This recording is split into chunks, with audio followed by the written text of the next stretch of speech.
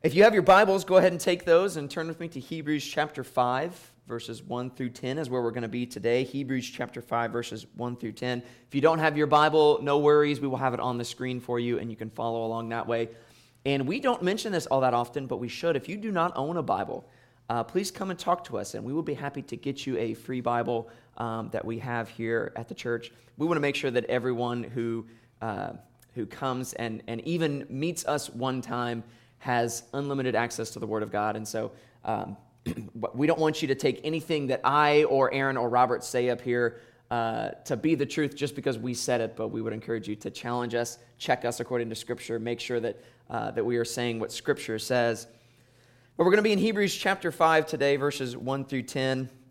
In Hebrews so far, the Holy Spirit has gone to great lengths to demonstrate for us the supremacy of Christ and the supremacy of the new covenant that has come through Christ. He's demonstrated this point largely, as we've seen through the chapters that we've covered so far, by taking other great figures of the Old Testament and comparing Christ to them. Using these known, understandable figures that the listeners, the readers of the book of Hebrews, largely Hebrews themselves, the Jews, would understand and be able to relate to very well. And this is a very good strategy that the Holy Spirit uses and the author of Hebrews as directed by the Holy Spirit, because it's a very helpful way for us as human beings to understand things. It's something that we do, that we are able to understand concepts, understand sizes of things, understand magnitudes of various things by comparing them to other things. I saw a YouTube video not that long ago that was it was purely about comparing sizes of things, that we sometimes don't truly understand how big some things are until we see them compared to other things. And in this video, you saw things like, I think it was some sort of jellyfish. I don't remember what kind, but if you just saw a picture of this jellyfish, like set on the backdrop of a deep blue-green ocean, you would think probably that it's a normal jellyfish, maybe this big if it's a big one. But then in this photograph, it showed the jellyfish next to a snorkeler or someone who was doing some diving. And this thing was absolutely enormous. I mean, it dwarfed this human under the water. And you began to see, when you saw the comparison to what a human looks like, just how massive this jellyfish is. There was one picture of a moose, and some of us don't realize just how big moose are, but it showed a picture of a full-grown male moose with its rack next to a normal-sized car. And it looked like, if you've ever seen a grown adult like sitting on one of those little Tykes cars and like riding it down a hill with like their legs sticking out and like just totally oversized. If that moose had sat down on that car, that's what it would have looked like. And so we begin to see the kind of the usefulness of this strategy of comparing things that we're familiar with, using them as a comparison to help understand something that maybe we are less familiar with or have a more difficult time grasping or understanding. And by doing so, the author of Hebrews helps us to begin to see, to begin to understand the greatness of Christ, the supremacy of Christ over all of these Old Testament figures. He demonstrates that Christ is greater than the prophets, even in the opening passages of the book, where he says that previously the Word of God came through the prophets and the apostles, but now it comes in Jesus Christ. He demonstrates that Christ is greater than the angels. In fact, spends basically 2 chapters describing Jesus' greatness over angels. These were divine messengers of God. In fact, they were instrumental in helping to mediate the law, the Word of God tells us. These beings that were so powerful, as we covered over the sermons back then.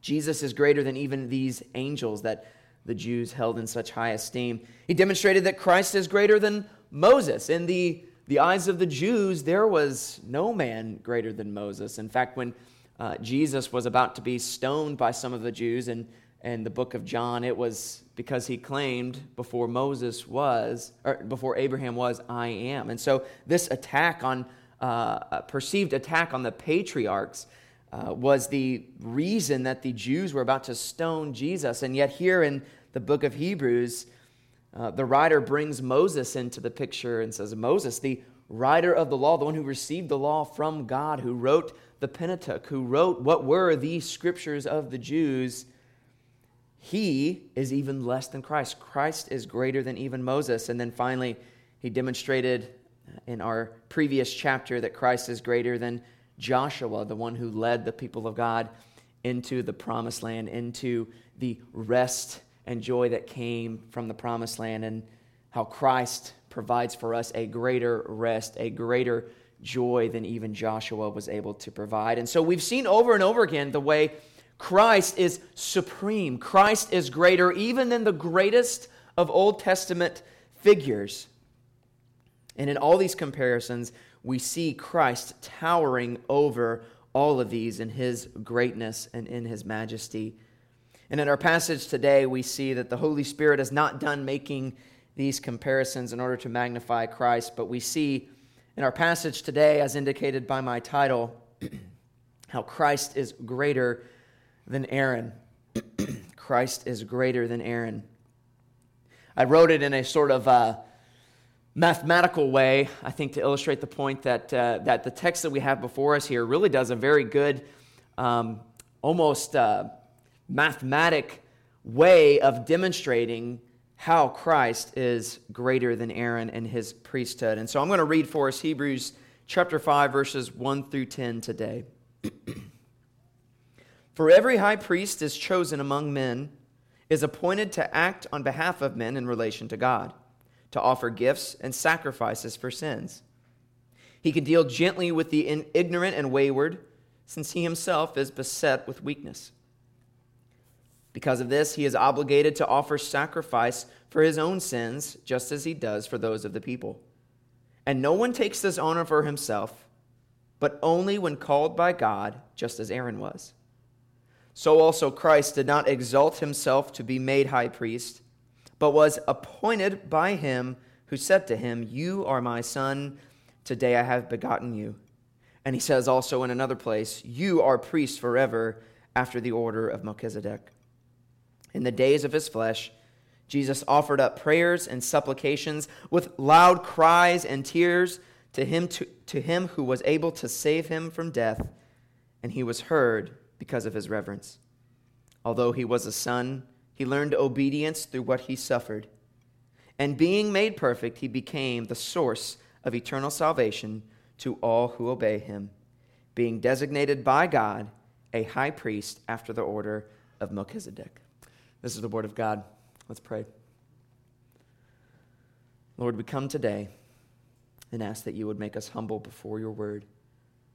We ask that you would rid us of our pride and our arrogance as we come today to hear from you. Lord, there is nothing more special or more significance than hearing a word from the Lord. And that is what we have just done and what we will continue to do as we make our way through this text. And so, Lord, we ask that you would make our hearts right before you, that you would cleanse us of sin, even sin that we might commit as we study this text. Lord, we ask for clarity, for open eyes, and open hearts. In Jesus' name, amen. There are probably some of you in here that when I say that Christ is greater than Aaron, you might have wondered what it was that Aaron was known for. What is the significance of the fact that Aaron is brought into the equation, and why does it matter that Christ is greater than Aaron? A lot of us, if we've grown up in church, if we have read the scriptures much, or many of us, if we have even heard some of the Old Testament Bible stories, might know who Aaron is as the brother of Moses, for that's indeed who Aaron was. He was the brother of Moses. But he was more than just the brother of Moses. And it matters that Christ is greater than Aaron because Aaron was the first high priest ordained by God in Leviticus chapter 8, 9, and 10.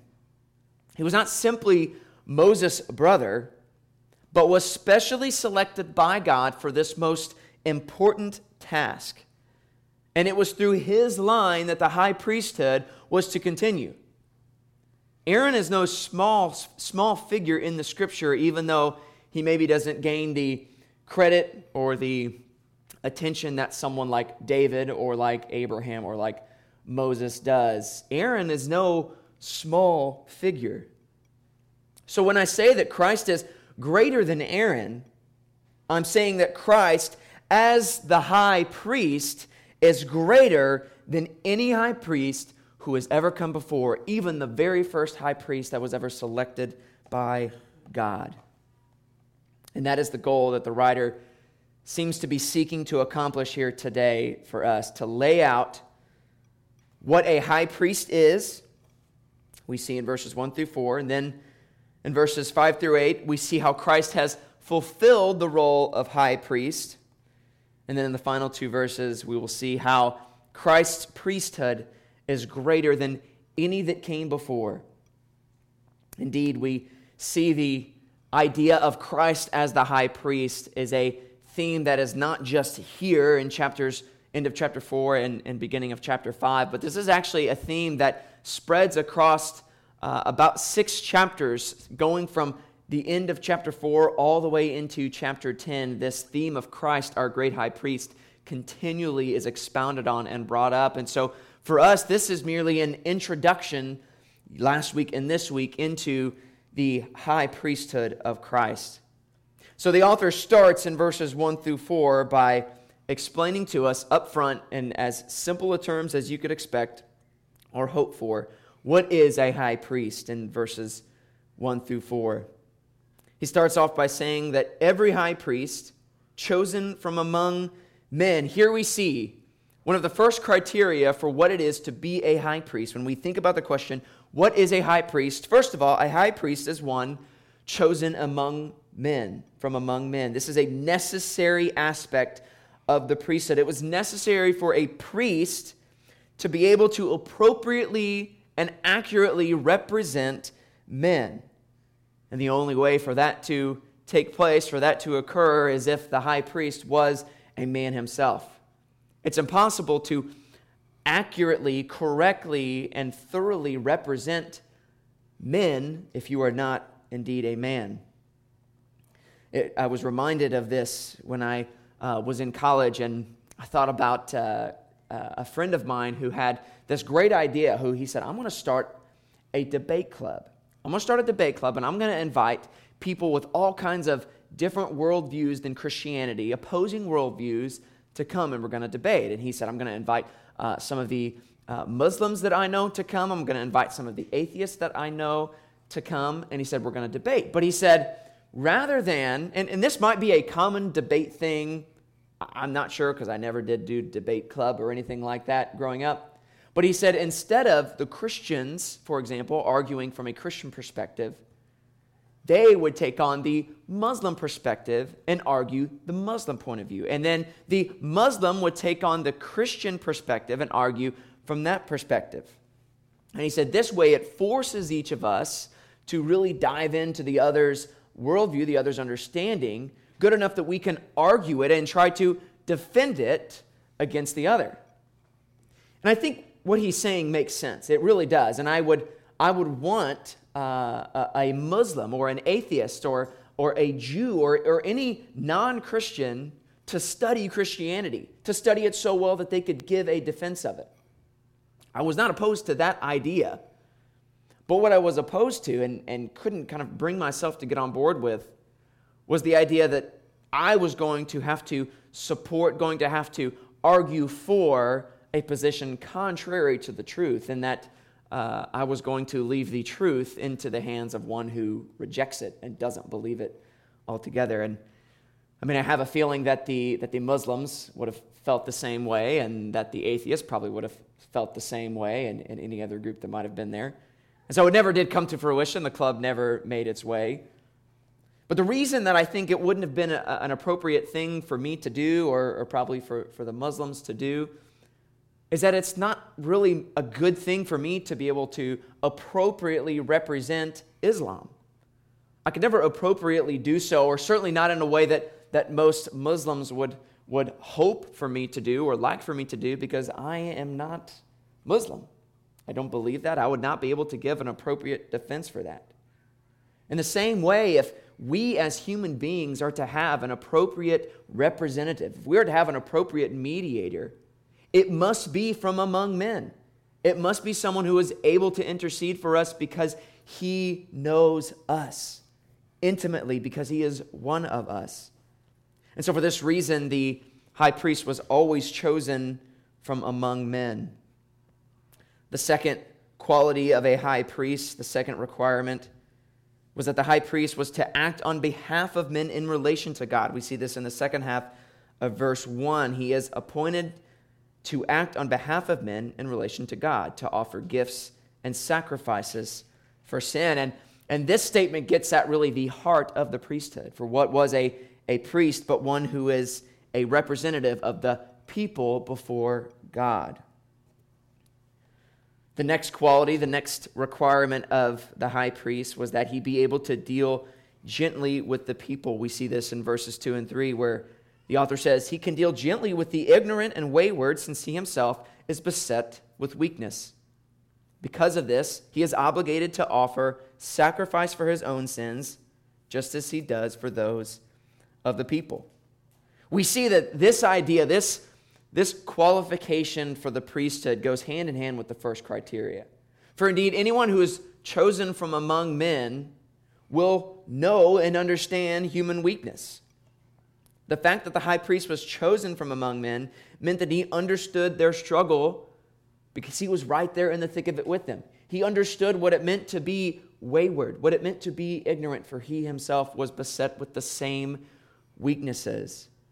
And it was because of this that he had to offer sacrifice for his own sin before he could ever enter into the Holy of Holies and make sacrifice for the sins of the people. And this was a very useful practice of the high priesthood. This practice of having to make sacrifice for your own sin, cleansing for yourself before you can enter into the Holy of Holies and make sacrifices for the sins of the people. And it was important and essential, necessary to help them maintain a proper perspective. For indeed, it's very hard to become arrogant and prideful with the people that you are called to represent whenever you yourself are having to make sacrifice for your own weaknesses, for your own sins, each and every time you make sacrifice for the sins of the people. It is a constant reminder of the fact that you too are like them.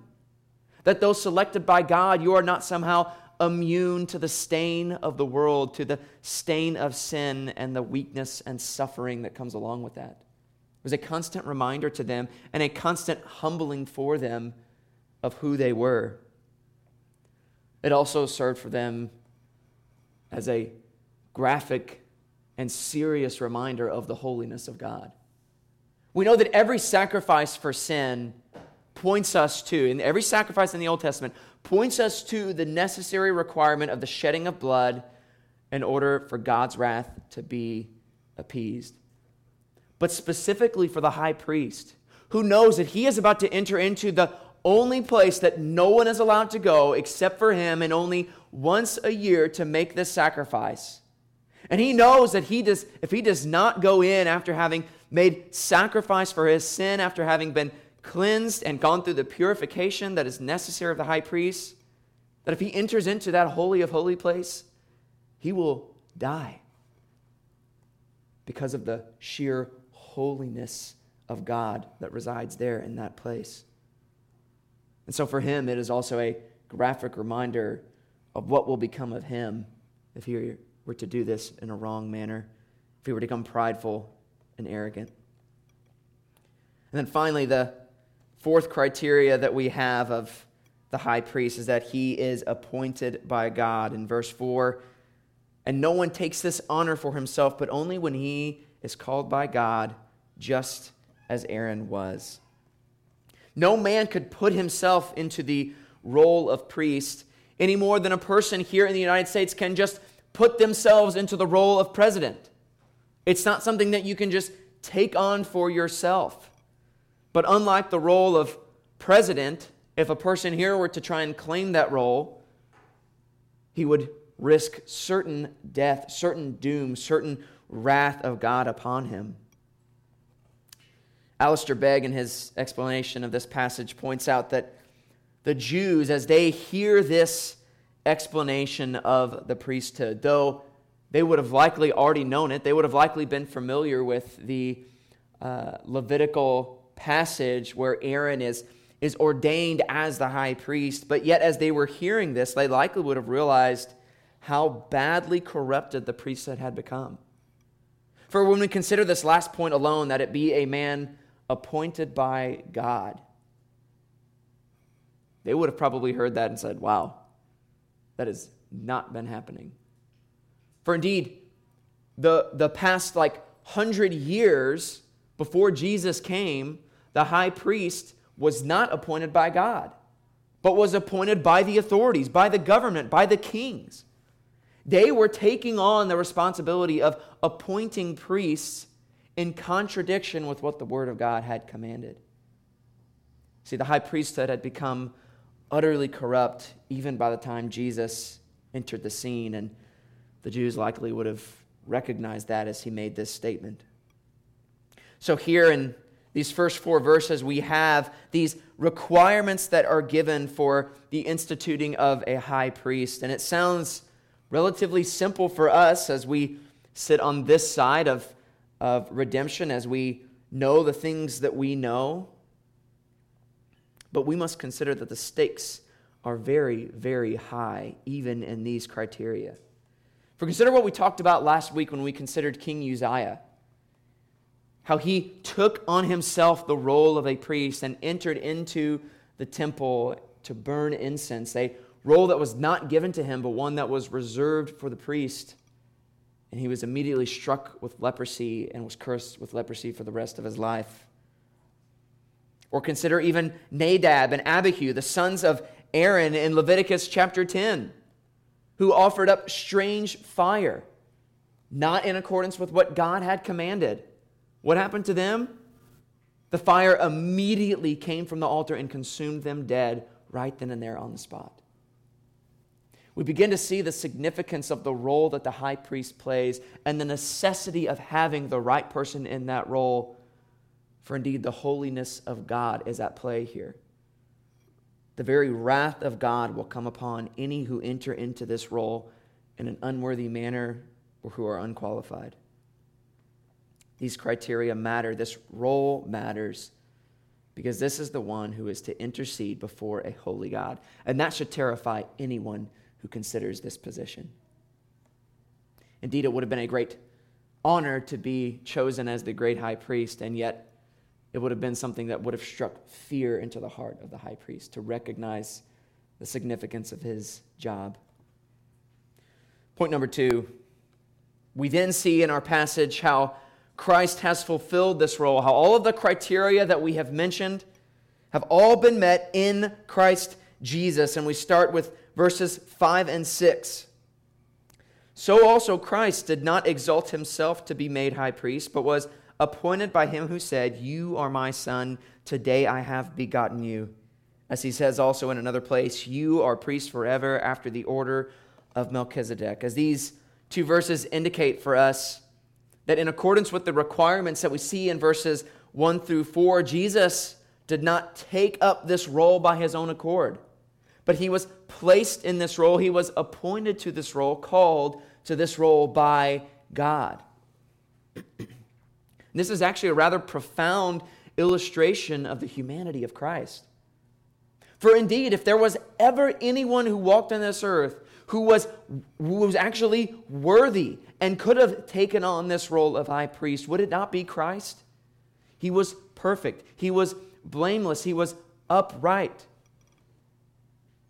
And yet even Christ, the very Son of God, the Almighty, the one by whom, through whom all things exist, even he was humble and did not take this appointment upon himself, but was appointed by God, as the text says. So also Christ did not exalt himself to be made a high priest, but was appointed by God. Indeed, the truth that Jesus himself proclaimed, that the humble shall be exalted. Whoever exalts himself shall be humbled. Whoever humbles himself shall be exalted. That phrase is exemplified in his humility even here in his high priesthood. And then here in verse 6, we have a specific name that is dropped, a name that will come up again throughout the book of Hebrews. But for now, I want to just introduce you to this man, Melchizedek. Melchizedek appears only 2 times in the Old Testament, and neither one of those occasions are very in-depth. They're both quite short. Let me introduce you to this guy. In Genesis chapter 14, right after Abraham has defeated the 5 kings and rescued Lot and his family who were captured during this war that had been waged, we have this passage in Genesis 14, 17 through 20. After his return from the defeat of the Chedorlaomer and the kings who were with him, the king of Sodom went out to meet him at the valley of Shaveh, that is the king's valley. And then verse 18, and Melchizedek, king of Salem, brought out bread and wine. He was priest of God Most High. And he blessed him and said, Blessed be Abraham by God Most High, possessor of heaven and earth. And blessed be God Most High, who has delivered your enemies into your hand. And Abram gave him a tenth of everything. So this is our introduction to Melchizedek. The only other time that Melchizedek is mentioned in the Old Testament is the psalm that's quoted for us in verse 6 of Hebrews 5. You are priests forever after the order of Melchizedek. Those are the only 2 times that he's mentioned in the Old Testament. So what do we learn about Melchizedek from this passage in Genesis chapter 14? Well, not much, really. Very little. He's just mentioned briefly. But we do learn something significant from this brief interaction. And we will come back to this interesting individual later, but for now it suffices to say that he was a priest unlike any other priest. He was unique among priests, for he was called uniquely by God. In fact, he was king over Salem, that is a pagan land. Well, we already know from our passage that's not where priests come from. High priests specifically, come from the line of Aaron. So we see this figure, Melchizedek, here pointed to as one who was instituted by God, not by any even lineage that he could point to, but he was instituted directly by God. In verses 7 through 8, we see Jesus' fulfillment of the priesthood even more. He says, in the days of his flesh, Jesus offered up prayers and supplications with loud cries and tears to him who was able to save him from death. And he was heard because of his reverence. We see here in verse 7 that Jesus fulfilled the requirement in his earthly ministry and continues to fulfill the requirement of one who intercedes for the people, of one who acts on behalf of the people before God, as it says that he offered up prayers and supplications with loud cries and tears, specifically to him who was able to save him from death. This is an interesting statement that he makes, that he was able to save him from death, that God, the one to whom Jesus cried out, was able to save him from death. And his prayer was heard. We might wonder then, as we read that passage, then why was he not saved from death? For indeed, Jesus was not saved from death, was he? Not in the sense that he didn't die, for indeed he died. We remember his prayer in the Garden of Gethsemane. As we read of his prayer, supplications, loud cries, and tears, it ought to draw to our attention, to our mind, that prayer where Jesus, as he cried out before the Lord, sweat drops of blood as he wept in agony and in anguish as he considered the cup of God's wrath that was before him that he was about to drink. And what was the prayer that Jesus made? God, let this cup pass from me. And then what does he say? Not my will, but your will be done. Indeed, God's will was done. Christ's prayer was heard, even though he was not saved from death, because here is the good news. Though he was not saved from death, his death on the cross, his sacrifice, his death, burial, and resurrection did bring victory from death. It did save from death. Who did it save from death? Us. Those of us who are united to him in his death, burial, and resurrection by our faith. So indeed his prayer was answered, and we were saved from death as his prayer went up to the one who was able to save from death. The author here points to the earthly ministry of Christ as more evidence of his qualification for priesthood. We see also, noting that he is chosen from among men. We see this indicated throughout the book, that Jesus was truly a man. And we see it again here in verse 7, as the phrase says, in the days of his flesh. Jesus is able to represent men because he is a man. He is a good representative for us, a valid one. This was the way God chose his priests. He selected them from among men. He did not manifest priests. He did not manifest mediators in their presence, in their midst, those who would intercede. He chose them from among men so that they would be true and appropriate representatives of the people. Jesus Christ was chosen as a man to represent men. So we see these qualifications being met in Christ, that he acts on behalf of men, that he was chosen from among men, that he is able to sympathize with our weakness, as we learned last week from Hebrews chapter 4.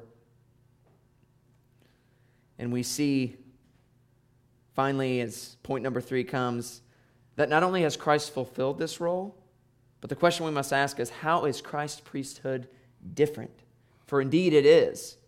We know it is because we read in verses 1 through 4, he was obligated to offer sacrifice for his own sins, just as he does for those of the people.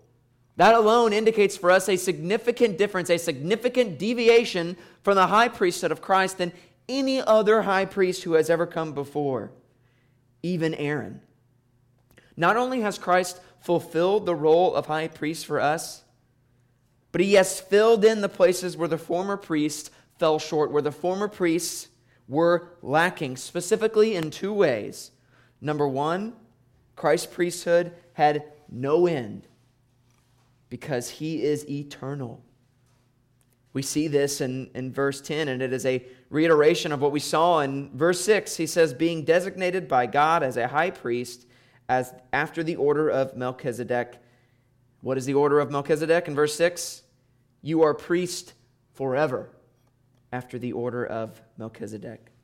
Verses 6 and verses 10 indicate to us, as we saw last week, that Christ was has not just fulfilled this role once for one time and that's it, but that he continues in this role even now.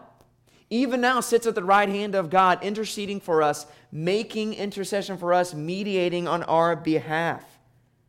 And he will continue in this role now and tomorrow and forever.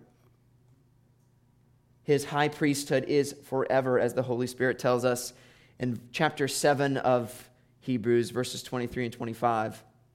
We are going to get to chapter 7, and we're going to dive in even deeper and deeper into the priesthood of Christ. But specifically, I want us to look here for this. He says in verses 23 and following of chapter 7, the former priests were many in number because they were prevented by death from continuing in office. But he, that being Christ, holds his priesthood permanently because he continues forever. Consequently, he is able to save to the uttermost those who draw near to God through him, since he always lives to make intercession for them. There's a great amount of good news wrapped up in those verses, is there not? He is able to save to the uttermost those who draw near to God. How?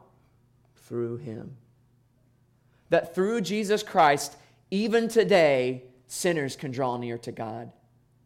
That through Jesus Christ, 10 years from now, if the Lord wills, and we are still here, he has not returned, sinners will be able to draw near to God through Christ. We, church family today, can stand up here, confess our sinfulness before God, confess our guilt, and yet draw near to God. Why? Because of the continual priesthood of Christ. That we can draw near to God through him, since he always lives to make intercession for us. We will never not need Christ's intercession. The good news is he will never stop interceding for us, for he is high priest forever. And the second improvement that we see on the Aaronic priesthood is that Christ, unlike all the high priests who came before him, was without sin. And we talked about it a little bit last week, but we have to recognize why it is that this matters. For if Jesus were a sinful human being, what would he have to do in order to make sacrifices for sin? He would have to make sacrifices for his own sin. If he were a sinful human being, what would that mean about the sacrifice of himself? It would mean that it was no good, that it was not able to appease God's wrath because it was not perfect, because it was not holy, because it was not the sacrifice that was needed. It was a blemished lamb. But indeed, Christ was not a blemished lamb. He was the lamb without spot, without blemish. He was perfect. He was white as snow. And in his perfect obedience, in his perfection, he dies on the cross and achieves for us forgiveness of sins. It's made only possible because Christ was sinless. And in this way, he is the better high priest. Hebrews chapter 7 again says it beautifully and concludes chapter 7 by saying this in verse 26 through 28, "For it was indeed fitting that we should have such a high priest, holy, innocent, unstained, separated from sinners, and exalted above the heavens. He has no need, like those high priests, to offer sacrifices daily, first for his own sins and then for those of the people, since he did this once for all when he offered up himself. For the law appoints men in their weakness as high priests, but the word of the oath, which came later than the law, appoints a son who has been made perfect forever." Jesus is the perfect sacrifice, the sacrifice to end all sacrifices, and more than that, he is the priest to end all priests. No other mediator is required. No other intercession is needed, for Christ is our intercessor. He is our high priest forever. And the one who was able to do so, the one who was able to appropriately make sacrifices for us, not forever, not every day, not every year, but one time for all. The sacrifice to end all sacrifices. This is why today we do not have priests in our church. This is why we do not recognize any need to go to a pastor or a church leader in order to find forgiveness and remission of your sins. That is found only in Christ alone. Not in a confessional booth, not in a sacrament, not in any human institution, but it is found in Jesus Christ and him alone. He is our high priest. He is our mediator. The point of this sermon and the point of what the Holy Spirit says is not that Aaron was terrible. Again, as we said previously when Jesus was compared to the angels and to Moses, it is not the case that the writer is seeking to put down Aaron, that he was some terrible, awful priest, or that he tried to put down Moses, say that he wasn't actually that great, or that he tried to put down the angels and say they are not actually that powerful. The point is to say, think of how great a priest Aaron was. Think about how great Moses was, the writer of the law. Think about how powerful the angels are. And then take what you know of them to be true and consider Christ, who is greater, who is more powerful, who is the better mediator of the better covenant. Indeed, consider how much greater Christ is in his priesthood than any of the old covenant priests. Think about how much better the system that we have now under the new covenant is than the old system, than the old covenant. The old covenant, when you consider what was required to make sacrifices for sin, what was required to go to the priest daily, to go to seek to have your sins forgiven as you went through these practices of taking these animals and sacrificing them. Think of the work that the priest had to do to constantly shed the blood of these animals. It was cumbersome. It was burdensome. It was heavy. But consider why it was so cumbersome, why it was so heavy, why it was so much work. It was because our God is so holy. Everything that you see represented in the Old Covenant, everything that you see in the sacrificial system, all of that is intended and ought to cause us to see the seriousness of our sin against a holy God. And when we begin to see this, when we begin to understand it, when we begin to see how inadequate the Old Covenant was in the sacrificial system, it causes us great joy, great pleasure, great excitement when we consider the greatness of Christ, who says, "My yoke is easy and my burden is light. Come unto me, all ye who labor and are heavy burdened, and I will give you rest." In the law, we find burden. We find it to be cumbersome. We find it to be unable to give us rest, unable to satisfy us. But in Jesus Christ, through the new covenant, we find rest, we find hope, we find joy. What is the source of eternal salvation? As the writer concludes in verse 9, he says, being made perfect, he became the source of eternal salvation to all who obey him. There's only one source of salvation, and it is not a temporary salvation. It is not a salvation for today only, but it is eternal. Meaning that he is also the source of salvation for all of those living under the old covenant, all of those making sacrifices, all of those taking animals to the priest to be slaughtered. All of them, the source of their salvation was not that animal. It was not those turtle doves. It was not those bulls. It was not their observance of the Sabbath, even though they were commanded to do all of that. Their eternal salvation is Jesus Christ, the source. There is one God, and there is one mediator between God and man, the man, Jesus Christ. And in that we find rest, and in that we rejoice, and in that we place our hope. Let's pray.